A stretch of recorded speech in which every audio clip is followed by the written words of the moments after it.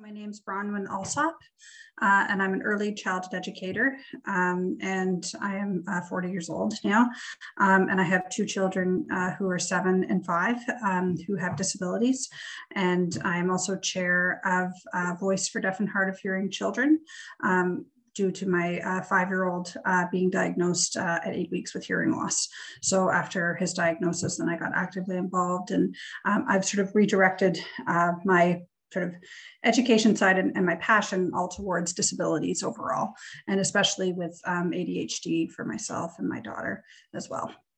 Yes, I am a big advocate in the community for multiple things. I'm also the founder of Ontario Families Coalition, which I had started with no plan or any agenda, but when COVID hit, I think really purely due to my ADHD, I dropped into a severe depression because I had no structure, routine, and my daughter was probably 4 at the time. So I was watching her, or maybe she just about to turn 5. So she was unraveling, I was unraveling, and both having ADHD, it was just very hard for both of us. And I'm also a child abuse survivor. My mother had severe personality disorder and schizophrenia and a severe garbage hoarding disorder.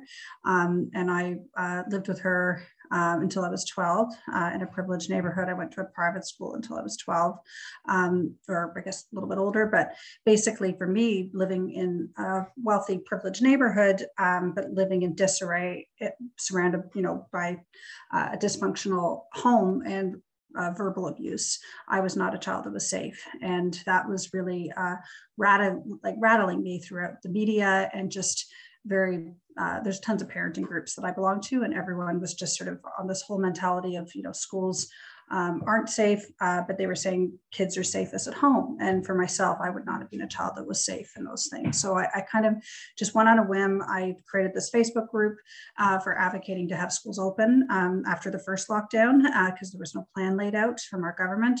And then it just spiraled into me being in the media all the time. And then I ended up sharing my private story about my mother and how the courts took me away through my school, and how school is my safe haven. So that I've always had those advocacy skills in my hands, and I use it all the time. But that was the first time really the media had sort of reached out to me randomly, and then I became a public figure, which I didn't plan, but it happened, and here we are. When were you first diagnosed with ADHD? I was actually formally diagnosed in my second year of university.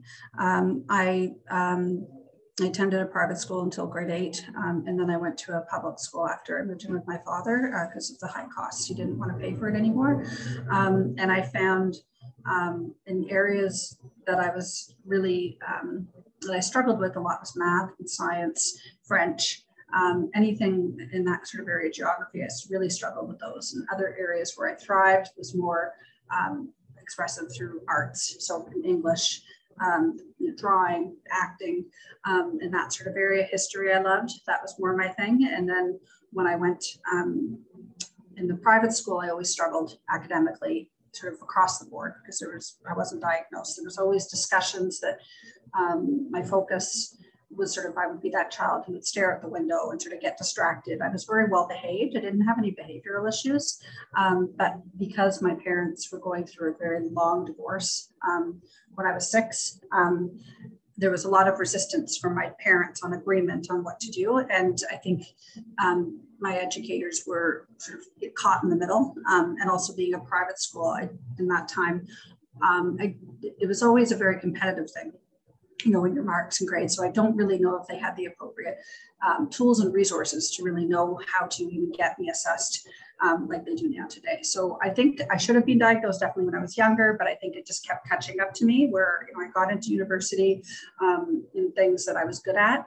But then when I got there, the overload and overwhelming experience of just everything was just too much for me. It was, there was the social aspect, which I loved, but then there was the constant sort of struggle to have routine and things. And listening, I've really struggled getting through all the reading in the materials, which I had always done before, but sort of gotten by. I've never been tested for dyslexia, and I really don't think I do have it, but I struggle with my focus from the top, and then I go all over the place. So I lose focus. So that's when I think that my marks were dropping. So they referred me to have a psych assessment through the school or through the university. And also at that time, they diagnosed me with anxiety and depression. And I also, by fluke, discovered I had a hypothyroid. So all in that year. And that's when they put me through the process of getting more accommodations, a note taker. Kurzweil was a program that was offered to me to use with all my programs, and various other accommodations that were amazing to have. And I also was then, how can I explain it? It was like a light finally went on where I was very happy to have this sort of come to a label of some sort to understand, and also frustration, resentment that this hadn't happened for me earlier, because I was sort of always struggling, and it was like, I was that calm, well-behaved child, and no one really ever labeled it. So I was frustrated that it had taken this long. And then I was also embarrassed by it, I guess. Telling people about it was really hard for me. I was very vocal about my other conditions, my epilepsy and that kind of stuff, but I did struggle with this because I didn't, I don't know, it's just a hard thing to bring up. I really did. And then eventually I'd say, after university, my marks were struggling to third year to really catch up. I think it was too late. So I then left my third year, and then I went to George Brown College to do culinary arts. And then I worked in that for 2.5 years. And I didn't like the industry. So then I left that and then went back to George Brown College to be an early childhood educator. And I really found after that transition of understanding from university going into George Brown was where I knew exactly what to advocate for, what I needed. And I went in knowing the appropriate accommodations and not feeling ashamed to sort of speak out about it. And then I was more vocal about it. There was a lot of struggles in that time, I guess, still. And then, and it's also not something that many people get. It's so hard, right? To explain to people and your professionals and your educators, and also in your workplace, they don't always understand it. So there's always that level of stress. And then I had my daughter, who was born, I guess, in 2015. And then I saw, as an early childhood educator and living with it myself, early signs. So that's when I really went on a full force to promote early intervention for families and to try to not be a repeat child like me that's later diagnosed, where you could have gone so much farther if you had all these things given to you accessible in your early years. And that's how I started this. So now I'm also an early intervention coach. I felt a lot of shame and embarrassment. It really affected my confidence. I felt like I was never good enough. I felt like, what's wrong with me? Like I knew I had so many skills in some things, but it's like when I was anxious and I was doing something that I didn't feel confident about, I would just freeze. And it's like I couldn't even get past doing it. It was a mix with my focus and anxiety, and especially in times where tests, like if I was doing tests, there was always this huge heightened anxiety and distraction with the room and the environment, and this pressure of, I'm going to be the last one, or will I get there? And just sort of this anxiety would just take over. And that was beneficial in university, where I would, in college, where I would have, write the test with extended time alone, and I could do things as I wanted to get through it. And I always did, and I did well. But before, with that sort of pressure, with everyone watching and knowing that I was struggling, was really hard for me. So it was a lot of shame and confidence issues. And I guess also being in a private school where you're around quite a mix of people, who are, academically, so you're all a mix of people, but some people were like, very, very in a different journey academically than I was. And so it was hard, and no one came, it was in my head, but it's something that does build up. And I think also with educators, being in grade 1, I remember I was always that kid who was sort of at the table by themselves, maybe with another kid, and we were always sort of brought there for more extra support. And I was like, why am I always here? Like, why, I'd see my classmates all doing something else, and I felt segregated, I guess, but I didn't really know why. And then my mother, because of her mental health issues, she used to make fun of me a lot. Like she was, and like, oh, you suck at math, or she would just say, I don't. It was, her mental health was a whole, really difficult thing to deal with. And I don't think she ever meant any direct harm to me in the way she was, but it was her personality disorder. So for her, she did not like to deal with anything that was a lot of work for her. She liked to sort of take things that were perfect and easy, and she would sort of take that as her only priority to talk about.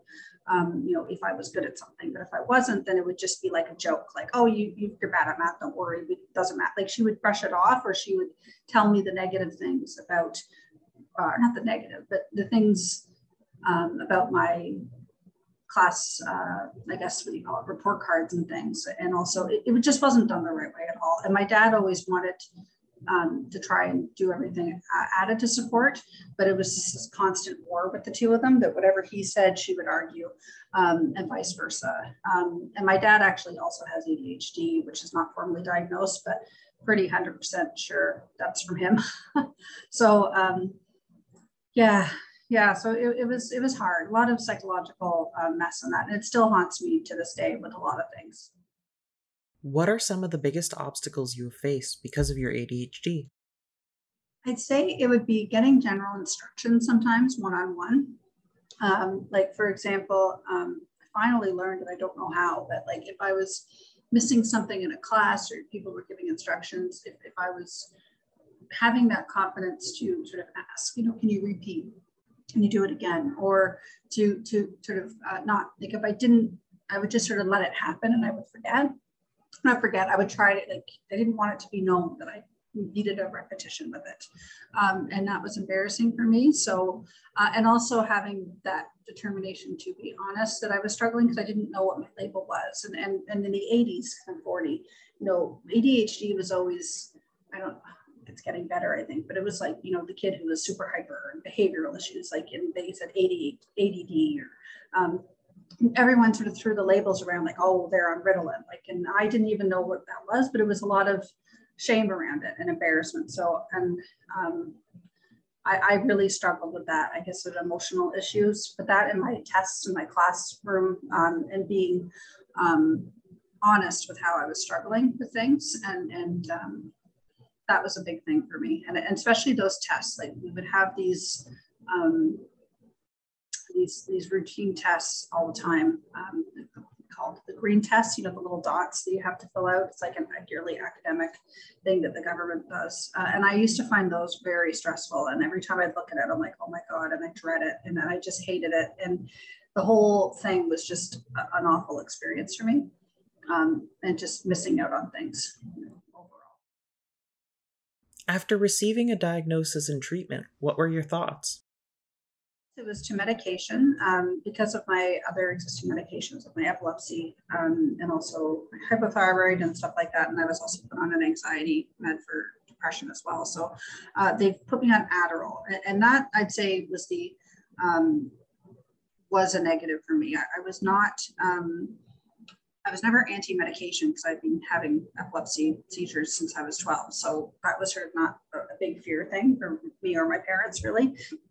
I'd already had brain surgery, so it was like, okay, whatever, we've been through this, so here's the drug. But I found the side effects really hard, and I didn't really come in tune to it until later, I guess. Like, I felt like my head was just spinning all the time. Like, I think it was helping me to some extent, but it just really, I had never done, weed and that kind of stuff and drank, but I felt I'd never done crack or something, but I felt like my head was just constantly spinning when I was on it. And I lost a lot of weight, which at the time, I've had 2 kids now, so, it's a different thing, but I lost too much weight, and I was really, it was affecting me that way. And then I found with the accommodation, so the medication, I didn't really ever know it was helping. I didn't know that part, but the accommodations were with having the extra time for tests, and for a note taker, as well as extended, I guess, deadlines on things if needed. At Kurzweil was a really good program. The only thing I would say is that there was a level of anxiety with it that I couldn't always get through. It was sometimes because it was a new program to follow, but I really did find in the end it was beneficial, and also to not look at the professor or whoever was giving any sort of directions, because I would get distracted and I would start, inspecting their hair, or dress, or outfit, shirt, whatever, and then I would go into another world. So I had sort of got this tool, and I think I came with this on my own, that even though I had the note taker, if I didn't look at the professor the whole time, it just typed everything in my phone or tablet or whatever I had at that time, then I would get it all, and then I could go through it back after and pick it out, and that was beneficial to me. And now audiobooks are amazing for me. That's how I really retain a lot, and then to go through things after and have things after it's in digital, I will have it like read to me after. That really helps. Speechify, that's a newer one. Yeah, so that's what I really benefited from, I think, with the accommodations. It's harder hands-on though, just to still ask people in daily life, just for, in my job now, if I have someone, a colleague, and they're saying something and you don't have that trust that they're going to understand always what that you need to have that reminder. If there's too much overload at once, then there's that anxiety with it. And still with anything you ever apply with now, on for applications or jobs, you always have this chart now of your gender, of your background, your and everything, and do you have a disability? And every time I see that with ADHD, if I was doing that for my son, it would be an easier thing because it's a visible disability and he's deaf and he's got hearing aids. I always hold back with the ADHD. I still have that anxiety with it. Are they going to hire me if I tell them that? And that's where I still, it is with me, and I'm not sure if it's there just to be looking like we're politically correct and throwing everything out there, or is it really going to affect me getting that job? So that is the harder part. When my daughter was diagnosed with her ADHD last year, because I had gone off Adderall actually when I was pregnant, it wasn't interacting with another medication well, so I promptly went off Adderall, and then I was off for it for quite some time, and I enjoyed how my body was reacting better to it, like off it. But then we were told about her diagnosis. When I heard medication, I immediately got anxious because I thought I didn't have a good experience on Adderall. So I want to sort of be the guinea pig again to see what is out there that would be better. So since November, I've been on Concerta again, and or a new drug, and it's been really beneficial. Have Kodak's resources been helpful for your ADHD? I have started. I didn't actually know about Kodak until I'd say maybe 4 or 5 years ago. So it was around my daughter's sort of in the beginning process of her being diagnosed, and I didn't know anything about the programs as well. And I think that's also across the board because of my kids with the hearing loss and my daughter having sensory processing disorder and all these things. I really wasn't aware of all these support systems that were out there. Through my epilepsy, I did know that there was Epilepsy Toronto. I had reached out, but to be honest, there was never a lot support or programs like you were offering. And then also when I got involved with Voice, and then I became chair and things like that. So that's how I think I really didn't know all this existed until I was sort of immersed in it with other areas. And then that's how I came, I think, to discover you. So then I was following and definitely being getting, I've actually become sort of a PR person for you behind the scenes, but spreading awareness in communities for parents, because it's like a motivating thing, or for anyone. Like a lot of adults aren't diagnosed, and there's a lot of still shame with it, and parents really struggle with getting through that barrier. What it is worth the assessment. So if you promote these things and whatever you guys have shared things, and I put it everywhere for people to see, just to bring awareness that these things are out there. So, and I also follow, I don't know if you don't dig a little deeper on Instagram. If you don't, she's amazing to follow. So she's a psychotherapist who specializes in ADHD. And she also has different psychotherapists that do coaching and training, and she's phenomenal. And she actually had a webinar, she has a podcast. And last week it was talking about the mental health People who are raised around mental illness are often very much to be high probable cases of later diagnosis ADHD. And that is myself. I think it's genetic as well, but my father was also physically abused by his dad, hitting and verbal abuse, and what really pushed him to move out of his home. And he is ADHD for sure. So it's definitely a huge connection, and I'm fascinated how it's all together. So I love everything you guys have been incorporating. How has your experience been in the workplace? It comes back to the comfort level. So some people I have shared it with later on, but I haven't been that vocal about it. So I've always been very cautious about it. So when I was in the food industry, it wasn't as big a deal because I sort of did my own thing, I guess. So it didn't really affect me, to be honest, as much with my ADHD at times. Maybe when I was hearing things coming in and out from staff or employees, or it would have been harder. But it was really, I'd say, when I was working as an early childhood educator.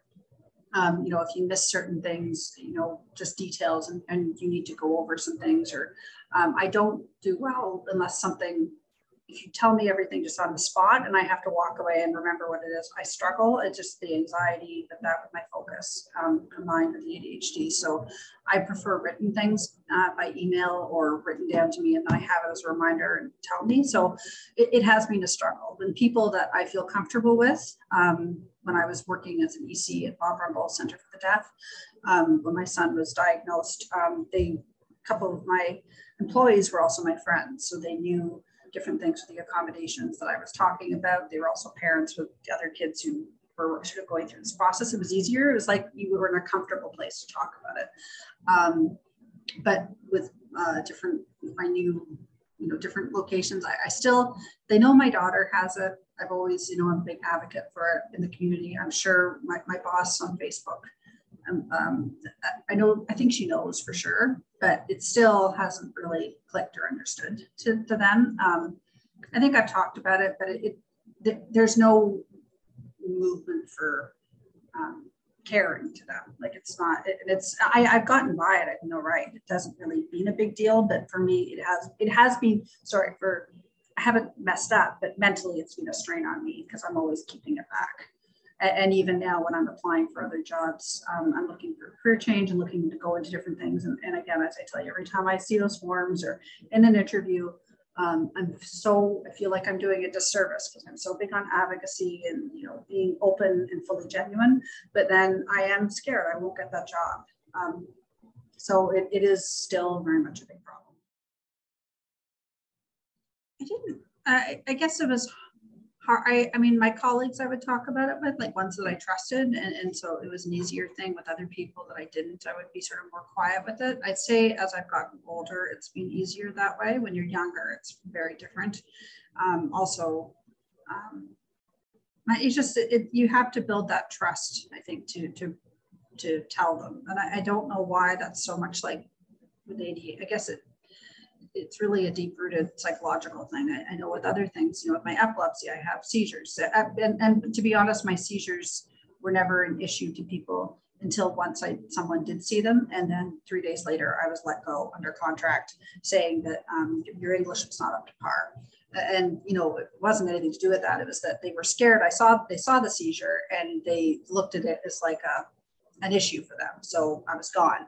So I guess that was the only time with the epilepsy, but I was always easier to tell people that. But the ADHD, I guess it's still hard and discomfort. There's a discomfort with sharing it because I don't want to feel that, but I just want to make sure they understand I won't fail them in what I'm doing. It's just part of who I am.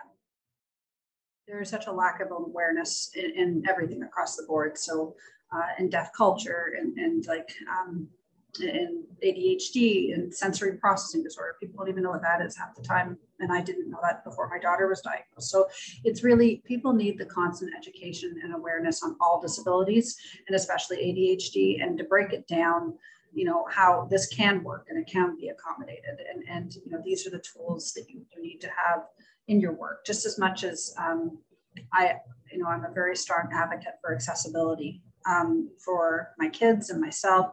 And for like, we don't have it on right now and I don't need it, but like closed captioning, that is something automatically, in the deaf and hard of hearing community, if you did not have that on there, it would be looked at as a huge sort of faux pas if you did not ask for, to look with that kind of thing. And sort of that should be the same in with ADHD. No one thinks about it, because no one gets it. They don't really understand it's a real thing. So I think that needs to be put into all workforces. Like we have so many diversity, equity, inclusion committees happening now since 2020, but what are we really doing with it to cover everything equally and to do it properly and to put ADHD at the top as well as being deaf and other disabilities. I don't think we're doing a good job at that yet. And even in my school, my daughter's school, I'm on the Diversity, Equity, and Inclusion Committee, and I have to be honest, I've been frustrated with both, like the abilities. It's just pushed aside as a high priority right now, and all areas of diversity, equity, and inclusion are very important, but people still aren't putting the amount of time in bringing it into the education and awareness for their professionals. It's pushed aside right now, and other things are always paramount on top. And I think they both need to be at the same level. Has your ADHD changed with age? I'd say after I was overwhelmed still, just with, because you're getting all these resources and things and adjustments, it's good, and it's a lot of overwhelming things. And I was very isolated with being around anyone who had ADHD. So I think that was also a part of it. So I think as I'm older and I've connected with more people who have it myself, like myself, I've become so much more comfortable with it. And I've figured out how to survive doing it. And I'd be very open about it, in my life, except for the work barrier sometimes. But as we said, all my friends know, all my family members know. Do my in-laws get it? I really don't think so. Still, it's like they don't, whatever. But I'm very open and vocal about it. So I think yes, I'm doing better with it, and especially having my daughter now diagnosed with ADHD. I still don't think people understood why I was pushing so hard to get her early diagnosed. It's not like I was like, oh, I want a child that has ADHD, but I saw my child who had it when she was like 3. At first, we thought she could be on the spectrum with the sensory issues, but then that was ruled out that there was, something definitely with the focus, and I was right. And I'm an ECE, so I also could see these things.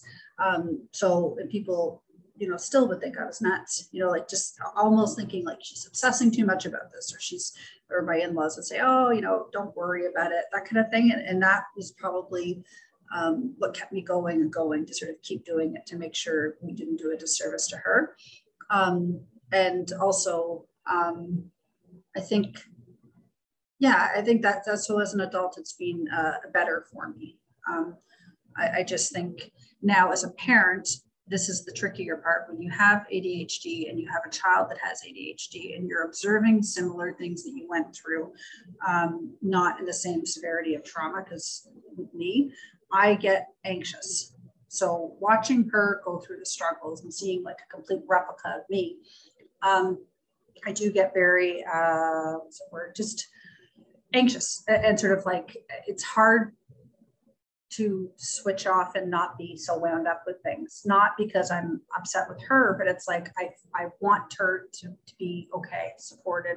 And I feel like sometimes I can't do that, or in structure. Like I know she needs a hell of a lot of structure. And when she doesn't have programs and things and tons of routine, then she falls off the rails. So that's another thing that I know I need a lot of structure and routine in her, but it's hard to always get people to understand that. And that's costly if you think about it for a kid, when you're paying for all these programs and things to keep them constantly engaged and entertained and structured outside of their school. That adds up a lot. So when you're, in your marriage, that's an issue to talk about. They don't totally get it from a professional side always. So I'd say yes, an adult side, living with it myself. But the anxiety and stress of these things, just raising a child with it, has been a different journey that I've been working through. Do you think if you were diagnosed earlier in life, you would have a different life path? Absolutely. Yeah, 100%. Yeah, totally 100%. And that is why I was such a strong advocate for my child. And I knew exactly what was happening. And I think that's the problem. I also think, and this is the other part, I have a long wish list because parents don't. I'm a different type of parent. I lived through it. I knew the barriers of not being diagnosed earlier. Many parents have no idea they have ADHD. They don't even know what it is. They don't want to know their kid has ADHD or any disability. There's a huge other slew of things that come with that. Developmental assessment is not mandatory. But when a child is born, their hearing is automatically tested after birth. They have a prick in their heel to see their genetic conditions. At 3 years old, you are not forced to get a developmental assessment. It's only done by choice of the parent or if a pediatrician refers it out. Same with the assessment for ADHD. That should always be put out there. And I know that's money and I know that's funding and they don't want to test every goddamn person because that's going to cost more.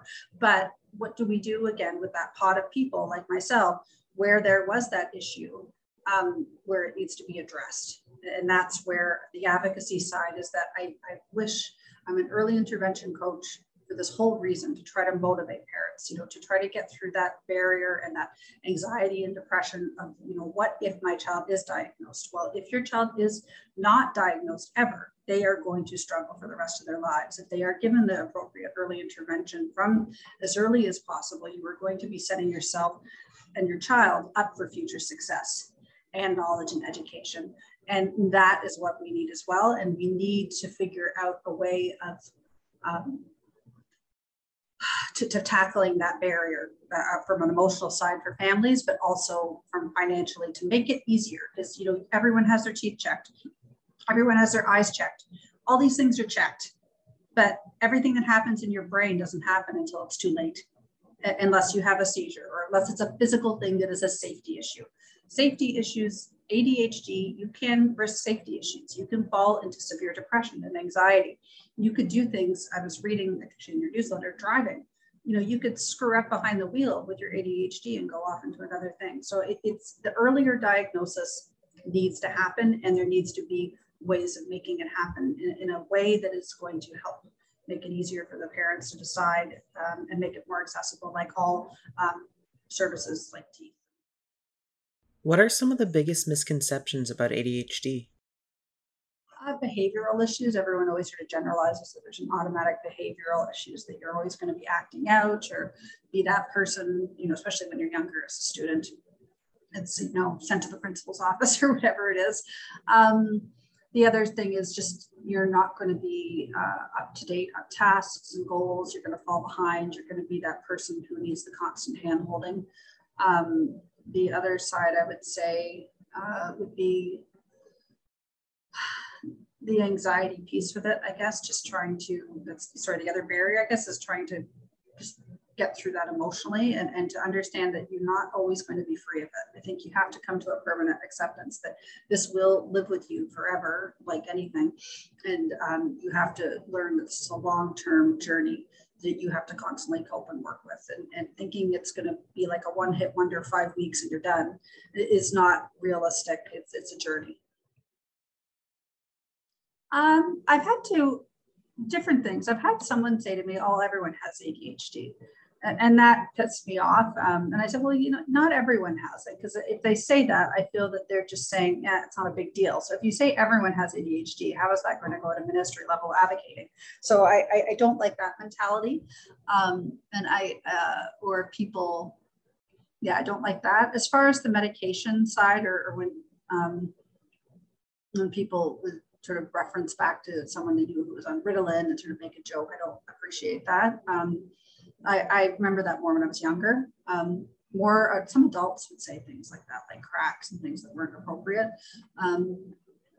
Also, I guess, I'm trying to think where else it would be. I guess overall, just in Yeah, those would be the two main things for me. I think those are the areas. I haven't really had specific things. It's more when people just say they brush it off and they think that it's not a big deal, and that's usually their way of saying it's too much work for me to accommodate, or if you're talking to someone, they think it's too much. I have had a person who has ADHD herself, and she's not as vocal about it, but she kind of brushes it off like it's not as big a thing. Or she does say sometimes everyone has it, and I think everyone does have a layer of attention issues, but it's not. I don't think it's appropriate. I don't like it, so I've usually called it out if I can. How do you feel ADHD has benefited your life? I'd say so. Yes, from a strength and advocacy. I think anything in your life, and also for my kids and understanding the system. Yeah, I am so thankful that I have had these things in my life, all the barriers health-wise, including ADHD, so I can be an example for sort of future generations to sort of try to do everything I can on my part to bring awareness and to help us go forward, not backwards, or not just stay where we are. I don't like that sort of sitting with it for this long and not doing anything. So I really think I am thankful I had it. As we said before, do I wish it had been earlier? Yes, of course. But you have to accept everything in life the way, in my opinion, it's dealt. And if you spend too much time not accepting the reality of what was laid out, you're going to have more barriers for your life going forward. It does hit you. You always think, oh, I could have, but it's important to try to bring yourself always back to where you are. But it does hit you. You're not going to be perfect. What do you want people watching to know about your ADHD?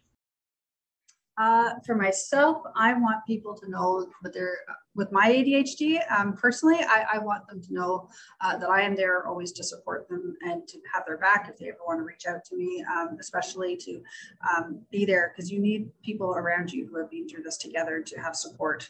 I think that's the biggest thing, and to try, if you can, to build that sort of level of I guess, strength to try to keep advocating for the community. I think you just need to keep going and do everything you can as a way of coping and handling your own diagnosis and coming to an acceptance of what you have, but also to try and shift it. So I know many people struggle with things where they get very down and depressed and in a negative state where they can't even cope to realize or understand their diagnosis, and they push it away. Try to embrace it and take it in every way you can to help and support the community as well, to make them improve in their life and future development in any way of all ages. So I think if you're feeling low and down, everything is valid, everything is important, but there are ways we can help get out of that in a way of positively helping others in our community. And I think if it's too much negative energy on focusing on the negatives of this and not going forward, then we're not going to have any success.